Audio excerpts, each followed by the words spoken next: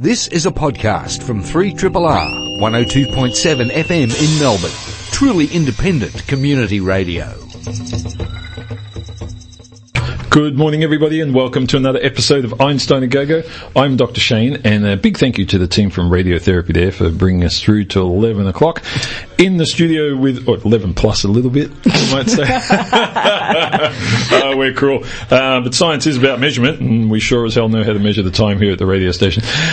Dr. Jen, good morning. Good morning. What a glorious day. Oh, can you believe it? This is Melbourne at its best. Yeah, freezing cold morning. Yeah. Warming up to a great day. Yeah. That's what it's all about. Glorious. It was cold last night. We went to an outdoor movie at the Oval just around the corner from our house, and I'm glad I packed some blankets. Let me tell you, it was cold. Yeah, I was torn because I wanted to get my telescope out because it was just a beautiful night, but then I wanted to watch the film Interstellar, which I have to say you multitask? I really enjoyed. Yes. No, I really enjoyed it. It was good. It was really well done. And one of those 3-hour films that didn't feel like 3 hours. Oh, they're rare. They are rare. Really rare. In fact, I would say most hour-and-a-half films feel like 3 hours these days. So, yes, indeed. Dr. Catherine, good morning. Good morning, Dr. Shane. Good to see you. Thank you. It's great to be here today. Yeah, you've been trying to outstep me on the Fitbit all week. I have been. I've been for a run this morning to try and catch up. And, but you're no comparison to Dr. Jen and her crazy Fitbit antics. I am leaving you guys for dead. You know what I want to do, though, Dr. Jen? I'm going to do a simple calculation later in the show where I'm going to convert my height and my number of steps to distance and then do it for you two, because I've got a foot on both of you, and I'm pretty sure we're travelling the same distance. You're just taking more steps. Yeah, but but isn't energy related to steps taken? Sorry, in the physics sense, work is force times displacement, and unfortunately, your displacement is not exceeding mine. So, you physicists, you're such nerds. I'm wondering if we should get some treadmills in the studio and walk during the show for an hour and see how many steps we get. A bit of a challenge one time. I have enough trouble pushing the buttons and talking. Dr. Ray, good morning. Morning, Dr. Shane. I'm all excited. I found the height adjustment on the microphone. It's been 7 years. So I'm having a good show so far. Jeez, I tell you, folks, if you've ever wondered, we do check them before they come onto the show, that they do actually have PhDs. And I think Ray, he got his in the United States. I'm not sure what that means. Yeah. Anyway, let's jump into some news. Dr. Jen, Stepmaster, what have you got? I'm not going to talk about stepping just to make you feel better. No, I wanted to talk about something that really made big news this week from a team at the University of Queensland, the Queensland Brain Institute. And you know how we get really frustrated how often the word breakthrough is used when it comes to research? It really irks me and so many people I know. But this week some research came out that actually people were genuinely thinking might be worthy of the name breakthrough. So I thought we'd better talk about it. What about Ray's thing with the microphone? That's a breakthrough. Well, that was clearly a breakthrough. They have different microphones in the US, so that they're different to adjust, and that's why the PhD doesn't transfer. Clockwise, counterclockwise. No, it's not like the toilet thing from the different hemispheres. Yeah. Or more correctly, it's a breakthrough for him. Yeah. Let's get our scales correct. Anyway, going back. So dementia, Alzheimer's, we know massive effect, what's the word I'm looking for? Impact on the community. Thank you very much, Shane. It's lucky I'm talking so well today, isn't it? So a new case every 4 seconds at the world in the moment. They reckon there's going to be 135 million cases of dementia by 2050. And this week, some research was published in the journal Science Translational Medicine, which showed that a non-invasive ultrasound technique can be used to treat Alzheimer's in mice. So let's be very clear, at the moment this research has only been done in mice, but it was able to restore the memory of 75% of these mice that were afflicted by the mouse equivalent, I guess, of Alzheimer's. So this is very different. It's non-invasive. We're not talking drugs. We're not talking something that does any damage to the surrounding areas of the brain. So we know that Alzheimer's is caused by what's called amyloid plaques, which are basically these kind of sticky proteins that stick between the nerve cells in the brain, and they cause memory loss and decline, a general decline in brain function. And so there's this type of ultrasound. So we're not talking the ultrasound that you might have if you're going to go and try and find out if, you've pulled a hammy or you go and have a look at your baby. It's a different type of ultrasound. It's called focused therapeutic ultrasound. And basically it sends these sound waves into the brain tissue, and it kind of just gets everything to jiggle around enough. I know that sounds very scientific, but these sound waves basically prompt cells that can get rid of waste to go in and do their job and actually get rid of these plaques. These cells are called glial cells, or glial cells maybe. Anyway, so they go to the right place and clear out these protein clumps. And as I said, it fully restored the memory of 75% of the mice in these trials with no damage whatsoever to the surrounding brain tissue. So they got these mice to do mazes. They tested them whether they could recognise new objects. They got them to remember places they should avoid.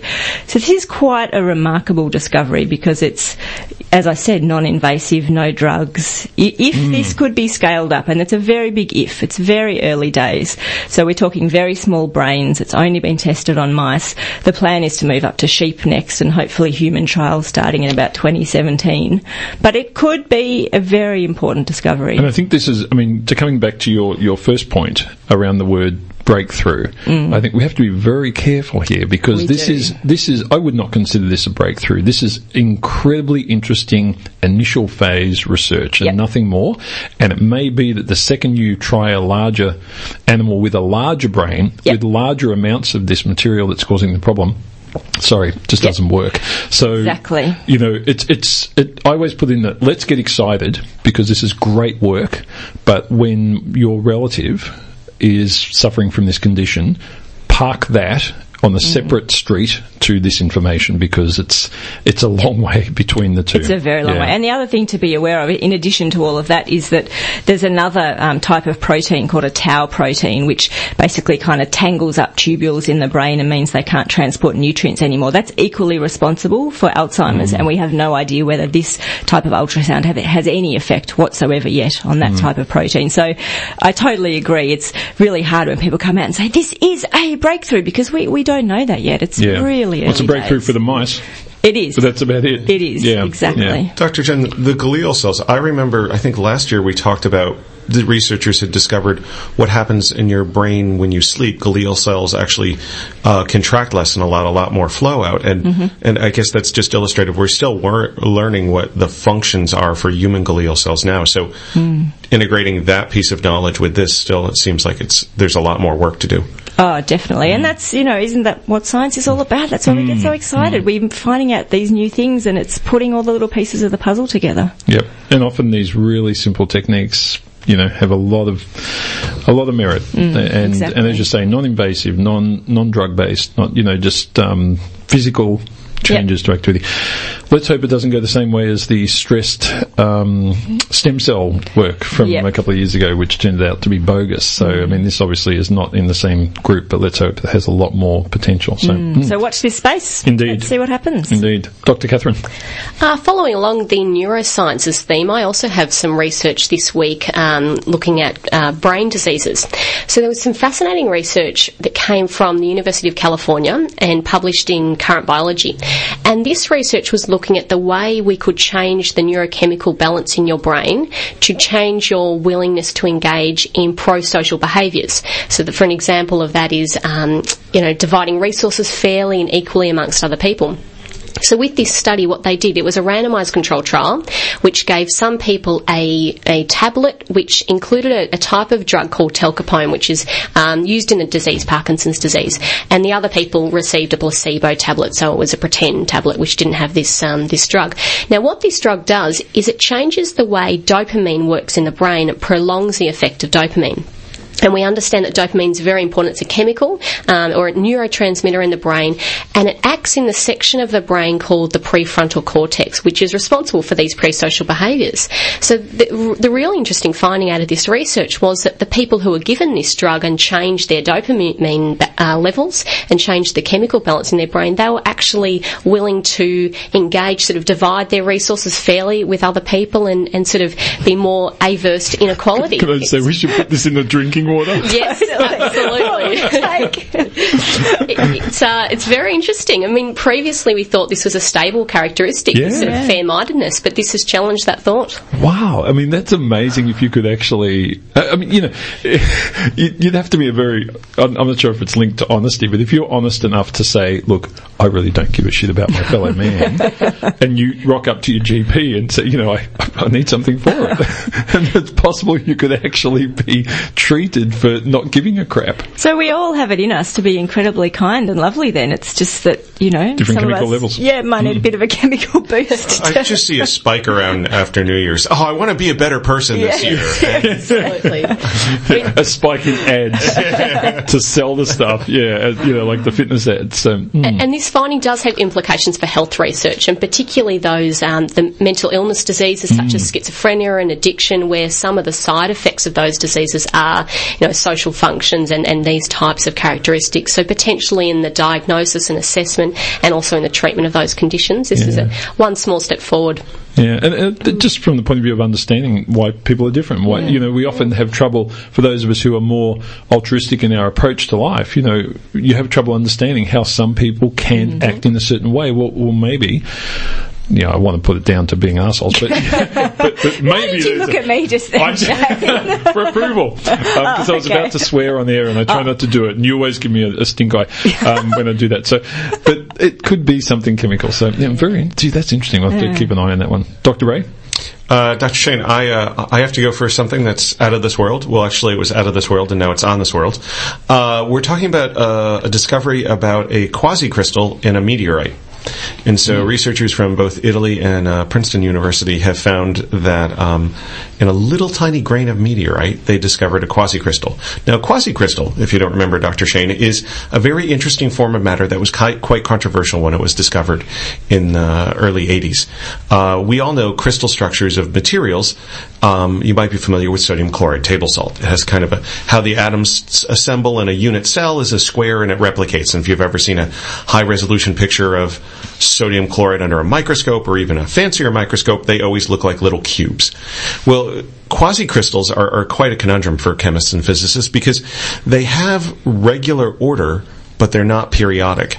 But there's still a crystalline material. And there was quite a lot of debate when they were discovered. Dan Shankman, who's actually credited with the discovery and won the Nobel Prize in 2011, when he first suggested this, the director of the institute he was working at handed him a textbook on crystals and said, find it in there. It's not there. You should know better. I mean, it was very controversial. And one of the reasons is you don't find these things in nature. You can make them in a lab. Well, there have been two instances of finding it in nature. But as it turns out, they're both from meteorites. And the most recent discovery was from where they dug up some clay in the Russian mountains in 2011 and finally got through the analysis on it, and they just published it in Scientific Reports, where they have a very interesting quasi-crystal, and why it's odd is not just, it has the right structure and it's periodic and you've finally seen something in nature, but you had to find it on a meteorite. And it's actually made up of a mixture of metals, so it's an alloy. It's aluminum. I actually found this interesting. Aluminium, thank you. Nickel and iron. And the previous one was aluminum or aluminium, copper and iron. And in both instances, why you would normally never see these things in nature the way we think of it is there's no oxygen bound to them. Mm-hmm. So it had to be formed in a place that was a very high temperature, very high pressure, and very little oxygen in the environment. Thus, space comes to mind. Doesn't really happen here so much. So much. But, I mean, they don't know if these things formed on impact and things, but it's just bizarre. They found it in a meteorite, and then they said, we found this one in 2011.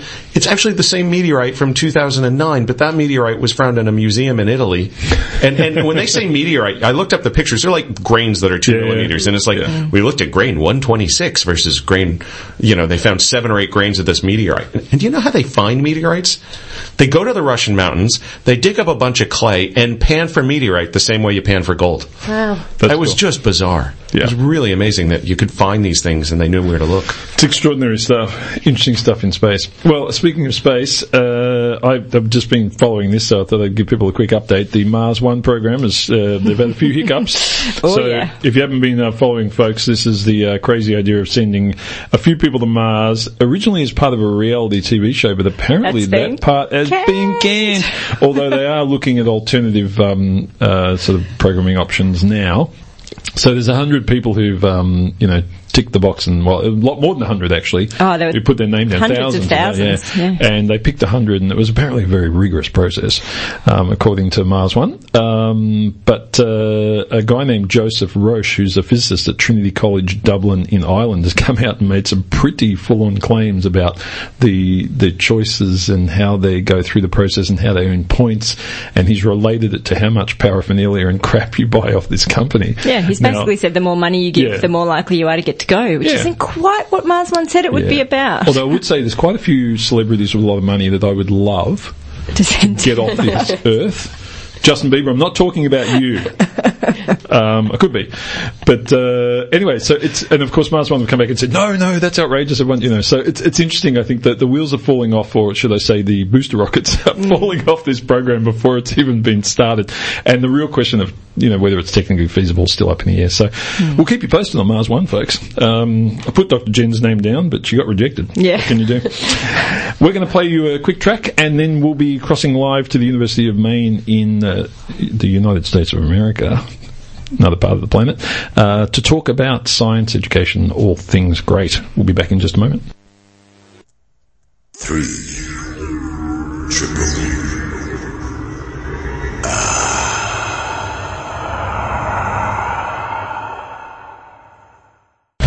We're back. You're listening to Einstein A Go-Go on 3RRR, folks, and you probably heard my voice slightly over that track as we were setting up our international interview.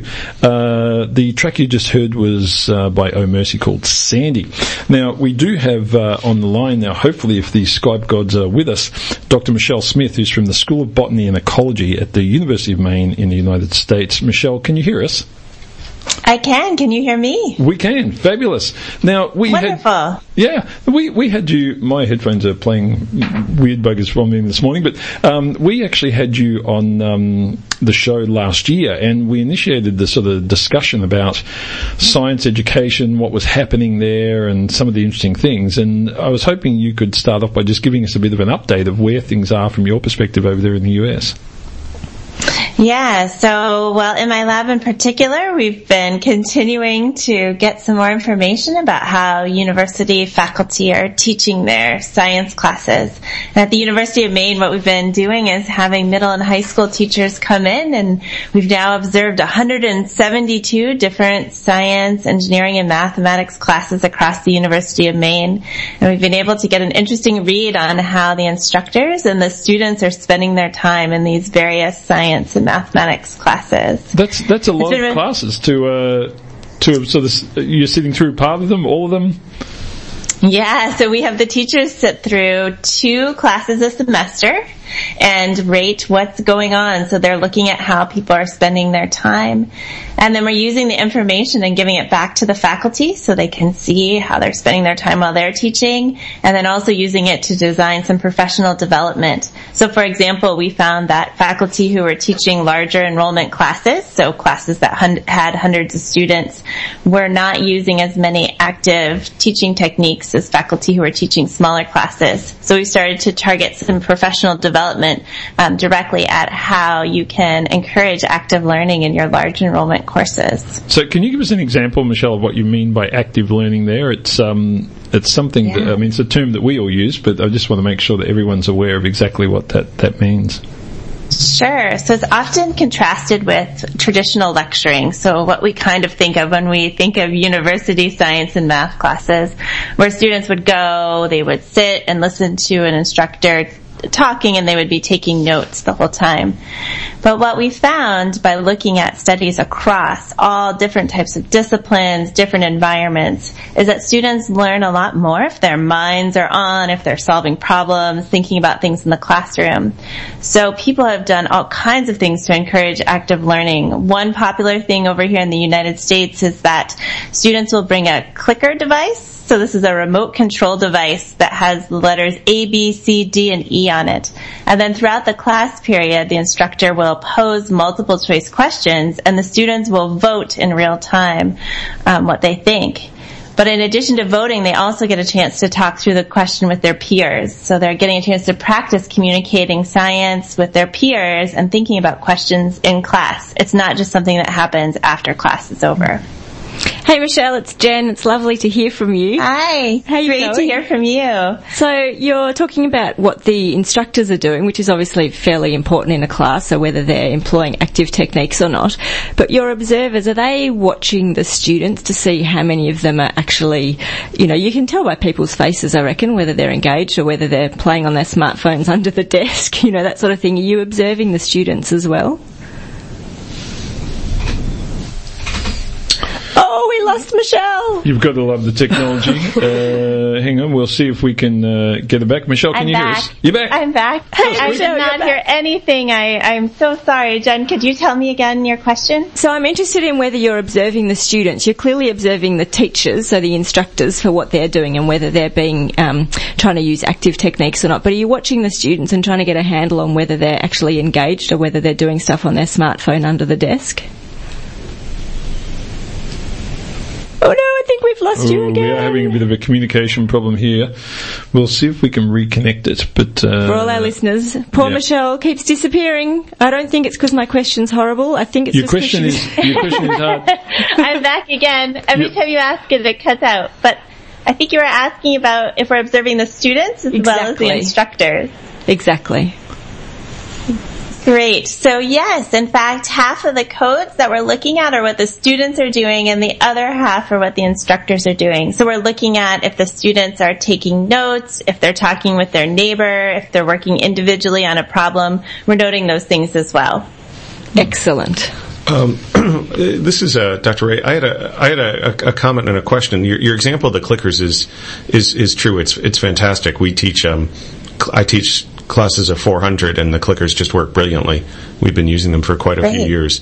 One thing, though, because you've done enough studying on this, is it a myth when I hear the statement from some lecturers when they say larger classes, it's just harder to do active learning, and so that's why they don't do it? Whereas I'm under the impression there are a lot of ideas out there, and so you've looked at this. Is it?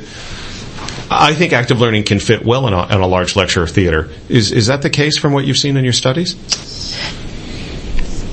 Yes, it's totally the case. So there are a lot of resources out there to help faculty who are teaching large enrollment classes integrate active learning. Clickers works great in a large enrollment classroom because you can share a lot of ideas with the students.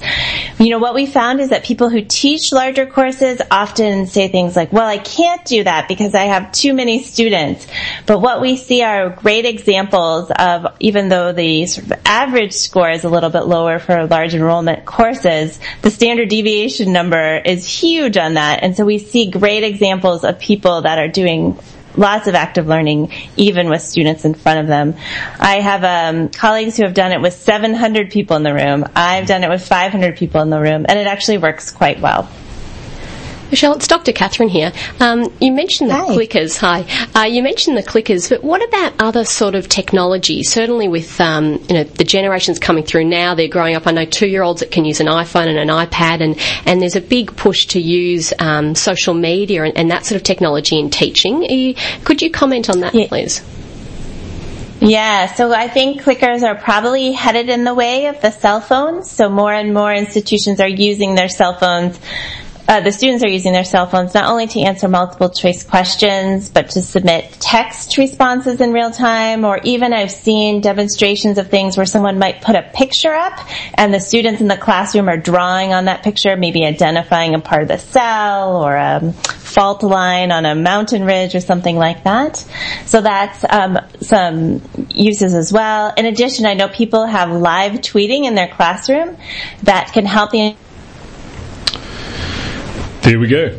we may have lost Michelle again. Just to comment on that while we're waiting for Michelle to come back, I do all of that stuff in my class. There's an online package that my students just bring in their smartphones or their tablets or whatever, and they either tweet their responses or just go online, and it works really well. So you can have a big group of people, and they're all, submitting written, word responses, not just multiple choice, actually. So I can ask a very open-ended question and get hundreds of responses coming up on the screen in real time. It's awesome fun. It's fantastic. Do you know the amazing thing about this Skype connection is I spoke to Michelle for 20 minutes before the program, and it was absolutely seamless, and we didn't have any trouble at all. So I think we may have lost her for good, but we were hoping to chat to her briefly about whether or not there was any sort of way to arrest this issue around drop in student numbers. And I think at some stage when we're able, we will talk to her again about that. We'll just it looks like we've dropped offline here at our end.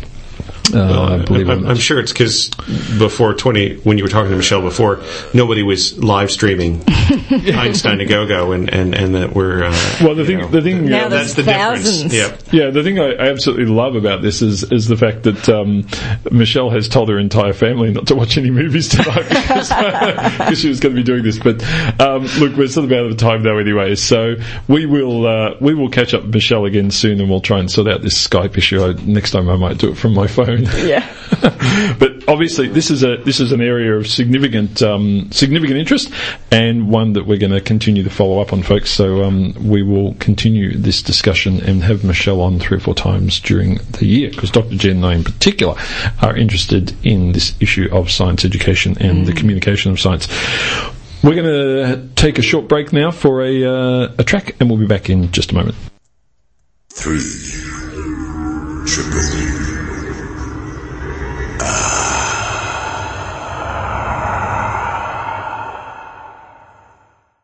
there we go. If you're wondering what that track was, folks, it was Love Is Deep by Matthew White.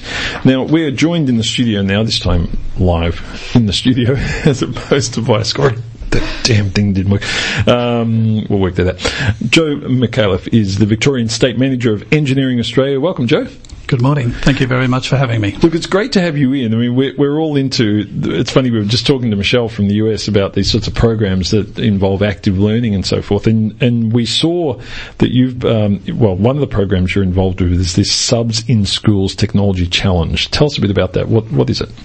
Okay, the Subs in Schools Technology Challenge was a development from Re-Engineering Australia to further extend our F1 in Schools program that we've been running for 11 years. That is a global project that's run over 40 countries and has 9 million students participating in that project every year. So we have been approached by the Defence Department to turn an F1 car into submarines. The chief... How does that work? The chief scientist spoke to me and Re-Engineering Australia at the air show 2 years ago. Since then, we've had discussions with our backer, the DMO, which is the Department of Materials organisation. They have been responsible for this Subs in Schools program for us to further develop it. What we're looking for is we want engagement of aspiring students to get involved and do exactly what Michelle was talking about previously about creative learning, problem solving in the classroom, and we're doing that at Year 7 and Year 12 level, so all the way through secondary school, and now we're working back from prep to grade 6 as well in our programs. Look, it's great to hear you targeting there at Year 7, because I know I'm being involved in the Telescopes in Schools program myself, and we target the same year level because, as we say, by the time they get to Year 8 or Year 9, you've almost lost them, and the disdain and the dislike of science and mathematics and so forth can creep in pretty quickly in high school. So you must find getting them at Year 7, they're pretty enthusiastic and ready to go. They are. I've been a teacher in secondary school, TAFE colleges and universities at Victoria University for many years, and with that 35 years experience I realised if we don't grab the students when they're young, we don't get that opportunity, and STEM is our main driver. Science, technology, engineering and maths is what we're trying to instill into our students, to engage them, to get involved into this global learning. We are very much on a global learning path. you've heard all of the politicians and everybody in the community, business leaders, talk about we need to work smarter and, well, this is the way we work smarter. Yep. Holden's gone, Ford's gone, Toyota's gone. They're all gone. But we still have outstanding students here in Australia who have proved themselves on the world stage. This technology challenge that we've had for the F1 in cars has been running 11 years. It's run out of the United States. It's run also from England. Now, the United Kingdom is Andrew Denford is the founder of this program. We have won 4 world titles in 11 years. 2 of them are in Victoria. Wow. And so we're very proud in Victoria that we're into the secondary schools, we're motivating the students, we're teaching them analytical skills, they're learning 3D AutoCAD, they're using Adobe Inventor, 3D printing, CAD-CAM, and to use all of these facilities to manufacture a submarine, which is something that's very different to a lot of teachers. Yeah. It's very different to a lot of students. So it's a very steep learning curve, and when we start talking about buoyancy, we start talking about acoustic signature, it's all foreign language. Yeah. Now, it must be tricky, first of all, getting across to them the idea that you're converting something like an F1 vehicle to something that can operate in a very different environment. I mean, I just thinking back to certain Bond films where but how do you get that transition going in their mind? I mean, do you have to demonstrate it to them, or do you just sort of, how does the pathway work you have to get them on? Mainly discovery learning. We find at all levels, all over the world, that students tell the teachers what to do. So if you're a teacher that has a problem with not knowing more than the student, you're in trouble. These students will go out of their way to do the research.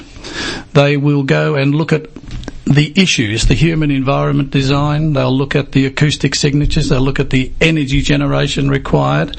They'll use innovative types of approaches through collaboration. They'll collaborate with NASA, with the scientists, right. Boeing, Airbus, Ferrari. So they go anywhere in the world to source the information that they need so that they can go through this process. And we have a structured program where they make a 20-page portfolio. In that 20-page portfolio, they build a scale model. The submarine will be 1 metre long, but 100 millimetres diameter. It will have to be a submersible. It will have all the electronics enclosed, where we put them into a swimming pool and we test them for their buoyancy and we test them for their manoeuvrability. They also have to design inside the submarine a living situation. So what is the environment? Is it sustainable? Recycling of the human waste, food, all of the processes living in a submarine must be done. It's amazing. I have to say, if a Year 7 student came and demonstrated to me they'd done all that, I'd just say, here's your high school certificate right now. Don't bother with the next 5 years. It's extraordinary. I can tell you, back in 2004, when the Vice-Chancellor of Victoria University, Elizabeth Harmon, invited me in to meet Re-Engineering Australia in this project, I was so excited. And I've absolutely loved it. In my whole teaching life, there has never been a more holistic teaching program as what we have in this. That's great. It's wonderful for young males and females. Everybody thought when we started the program this is a boys' toys. It is absolutely not. The females make brilliant engineers. They make brilliant team managers, because we need this sort of marketing. We use the arts, we use public speaking, we use English. So it's a totally holistic program where the students have to be involved. They have to learn to work as a team. When they go out into society, I don't care where they work, they will need to do teamwork, and that's how we need to breed them for the future. Absolutely.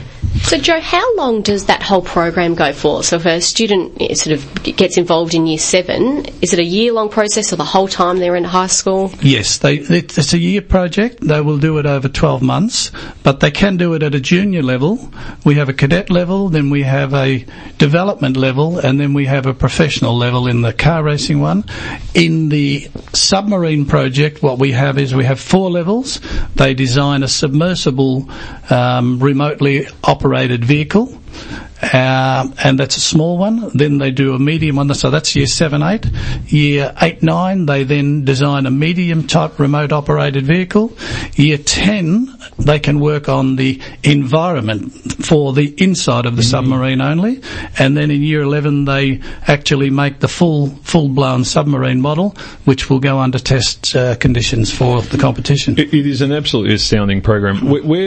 If schools and that want to get involved in this, how do they find out the details, Joe? If they contact me on Reengineering Australia, so they go to rea.org.au, and I'll leave my details with you here. They can contact me.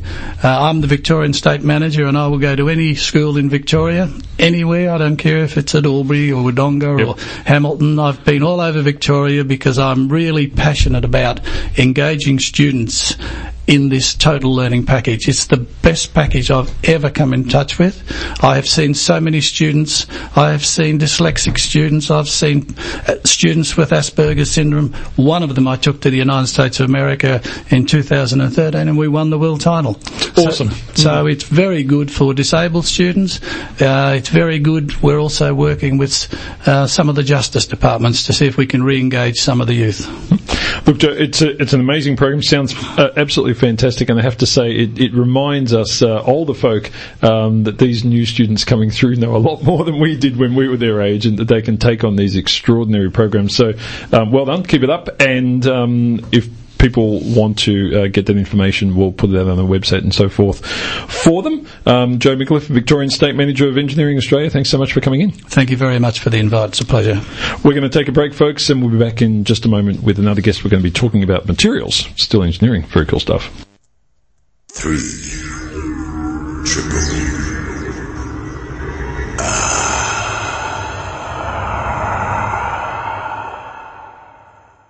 We're back. You're listening to Einstein A Go-Go on 3RRR. If you haven't tuned into this station before, you've picked the right one.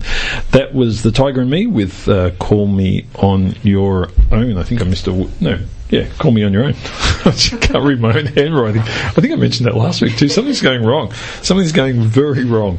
We're joined in the studio now by Adam Taylor. He's from the Centre of Microphotonics at Swinburne University. Welcome to the studio, Adam. Thanks, Dr. Shane. Great to be here. Now, you're working, it's interesting, microphotonics, but you're working on gold. Yeah, so take it to the nanoscale. Yeah, so tell us, we've known gold's been around for a while. Who cares? Why are we still working on gold? Well, gold's really interesting that they're actually taking gold nanoparticles, which are these tiny little bits of gold, about 10,000th of the width of your hair on your head, and they're putting them into, say, things like solar panels and next-generation data storage disks, your Blu-rays, optical circuitry as well. So we're using gold particles to really push down to this nanoscale and make some really interesting devices. Why gold? It's not cheap. No, it's not cheap, but gold has this property of being a noble metal. So say if you heat it up or you leave it in the oxygen, leave it in air, gold's not going to change, whereas silver, copper, the air will start to react. I'm just wondering, because as I drove into RRR this morning, I followed a convertible red Ferrari, and as you do, and this is related because it's not. You've already mentioned its gold particles are small, but what's special about them when they get small, say around 20 nanometers? Yeah, when gold particles get small, you get this thing called field confinement and a thing called the surface plasmon, which means that these electric charges, these little electrons, can actually be driven, and it's almost like pushing somebody on a swing. You push them back and forward. If you have a gold particle that's really small, you can push these electrons back and forward and get a resonance. And so that resonance can allow you to have these really strong electric fields being generated. You can generate a lot of heat, and so you can do really lots of interesting things on the scale. You can, but the part I was getting at is a 20 nanometer gold particle, if you put it in water, looks red. Yeah, and why I mentioned that for Ferrari is they actually put it in the paint now. Oh, do they? Oh, wow. Because it's a Ferrari, it's already expensive, so it has a little bit of gold in the paint, and it makes the red even redder. And as Adam mentioned, it's a noble metal, so it doesn't degrade over time, so it stays red even in the sun. Yeah, even UV won't change it. Jeez, I don't drive a Ferrari. I suspect my red car will look orange in about 2 years. I hope not. Now, in terms of, so this is, I mean, they're putting it in cars, as we've heard from Dr. Ray.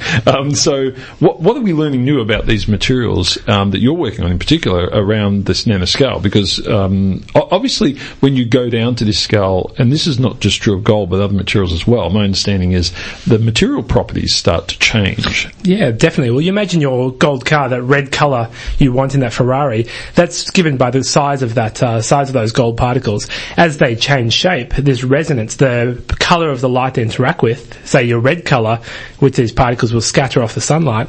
Maybe if they start to change shape, maybe they're slightly ellipsoid or slightly elongated, but then in the sun, if they try and slightly reshape towards spheres, that colour may change, and all of a sudden you leave your car out in the sun, UV won't damage it, but maybe the sun might heat it up and it could change to green.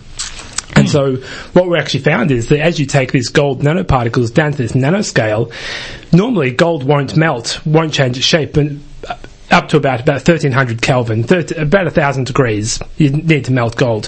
What we found is on the nanoscale, they're actually changing their shape around 150 degrees. So a huge, big, taken to the nanoscale, really influences that melting process. Is that right? I'm just wondering what I could do to a Ferrari. Yeah, exactly. Put it out in the sun and heat it up. You are evil. I was just thinking of a Ferrari, a hairdryer, and a whole new form of graffiti. Exactly, yeah, it could work well. I have another nerdy question. Yeah, sure. The 150 degrees is fascinating to me because when people first started to be able to make thin gold films on a flat surface, they found if they took like a 20 nanometer gold film that they made and actually let it sit in a furnace for like 400 Celsius, so way away from the melting point of gold, over time what they would see is these gold crystal islands come up out of the gold film, where the gold atoms would rearrange. But it must be something about time and temperature, but this sounds like it's a interesting phenomena because you normally had to go to 300-400 Celsius at least, but you said 150 Celsius. Well, it's all about it's all about time. So you think like those gold island films, 400 degrees, you will see it maybe melt in a couple of minutes. Where say these guys who are looking at the 150 degrees reshaping, we've observed, and other researchers have observed it previously, that you need hours. And so it's almost like a scale. You can heat it up to maybe 500 or 400 for a couple of minutes. It'll change shape.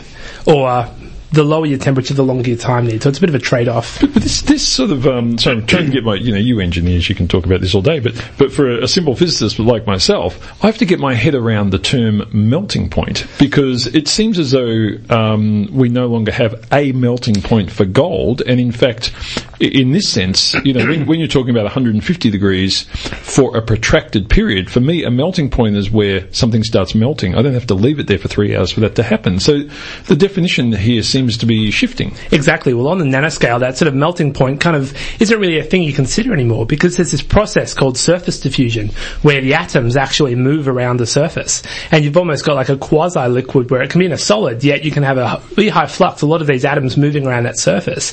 And what happens via thermodynamics, these atoms want to relax into a sphere. The sphere is the most preferable shape. It's a low energy kind of shape, similar to like a snowflake. You get a snowflake in your hand, close your hand, open back your hand, this complex snowflake is melted into a water droplet.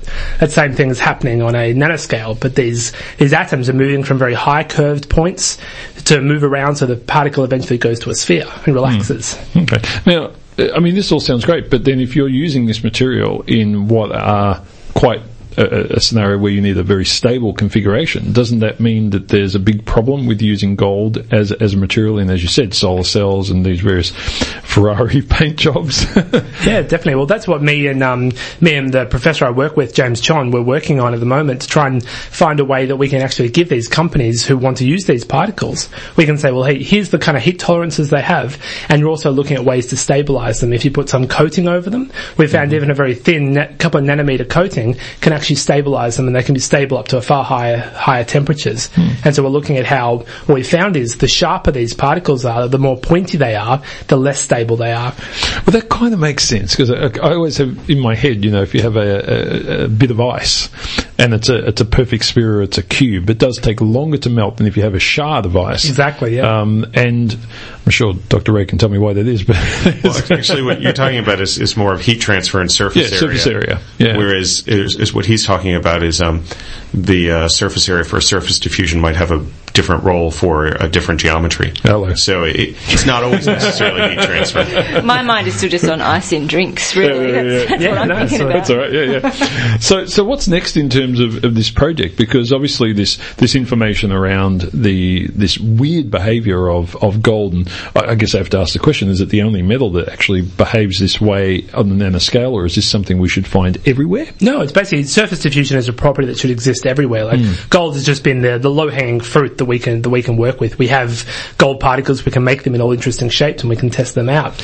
But where we want to take this is to these device manufacturers who are making these, say in the solar panel, you put these really pointy structures, little nano features on a solar panel, and acts as these little magnifying glasses that concentrate the sunlight into these panels. And you think, all right, well, I've got this, I can pay a little premium and I'll get a more enhanced solar panel, but you put it up in the sun thinking that it won't reshape until about maybe 1,000 degrees, and you realise a long period of hot days, maybe it heats up long amount of time, and then it actually will reshape. So we're actually being able to go to panel manufacturers and say, well, we can model what you give us, and we can do it experimentally. We can build it, make our simulation, which I programmed, see that they match, and we can go back to them, go, well, here's what's happening, and here's ways we can maybe mitigate that. I have to say, for a moment there, I was getting worried because I just chucked a whole of the solar panels on my roof, and I can tell you they don't have gold in them.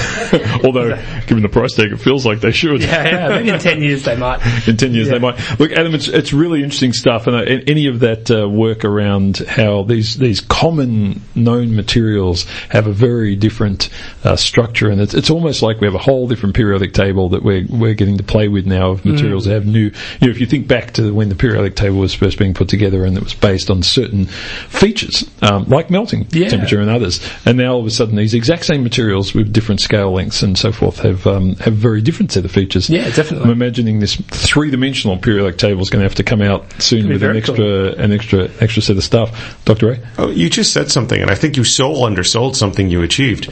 You said you could simulate or model what's going to happen, how it interacts with light, before you ever made it or measured it. How do you do that? Yeah, definitely. Well, that's a lot of programming I had to teach myself, and a lot of maths, but it's the idea that we can actually build the simulation package, because there are theories that describe how our shape will change under surface diffusion. So you can actually take these equations and apply them to a 3D shape. So by doing some complex differential equations and some crazy maths I won't go into to scare the listeners, but you can actually model this, and so I can make this program that I can put in a shape with a certain set of parameters and run the simulation, and then I can also take these nanoparticles, put them in an oven or in a really cool heated stage microscope, electron microscope. We can watch in real time as these particles change shape, and I can actually look and compare that to my simulation. So it's just a matter of sort of following these equations back from the 60s, but applying it to the nanoscale, and we find that it actually still works they were designed for micro, but they work on nano. Very cool stuff. Adam Taylor from the Centre for Microphotonics at Swinburne University, thanks so much for chatting to us. Yeah, thank you. Great. Now, we're almost out of time, folks. We've got about a minute to go, and then it's curtains for us, I'm afraid. And time to enjoy the sunshine. I know. Well, I'm going to have lunch with Dr. Ray. Are we still on, buddy? Yes, yeah. Yep, yeah. because I'm on JVG Radio Method later today. Awesome. There's a segment called Full of Shit, and I think I'm uniquely qualified to be part of that for John. I can give some suggestions at lunch. Yeah, I'm sure you will. There's no doubt that will happen. So in a moment, folks, we're going to hand you over to Matt Stedman and the team from Eat It. Good old Matt Stedman launched one of those Fitbit step challenges, those work week challenges, and he invited me this week. And can I just say, Matt Stedman, I kicked your butt, pal. I'm not even convinced he was walking during the week. I think he attached it to his dog. But anyway, we'll see how he goes. You've been listening to Science here on Einstein A Go-Go, and it's something that has been in the news a lot lately, as we find that governments are giving small amounts of funding and small time frames for our infrastructure projects, but we'll take the small wins. But I have to say to all the scientists and supporters of science out there, do not stop fighting this issue because of small trinkets or crumbs that we are handed. This has to be an ongoing and big fight that we're in to improve the lot for science and research throughout this country. So I'm going to get off the high horse now and hand over to the team from EDIT. You've been listening to Einstein A Go-Go on 3RRR. Thanks so much for your company. We will speak to you again next week. Remember, science is everywhere. This has been a podcast from 3RRR 102.7 FM in Melbourne. Truly independent community radio. Want to hear more? Check out our website at rrr.org.au.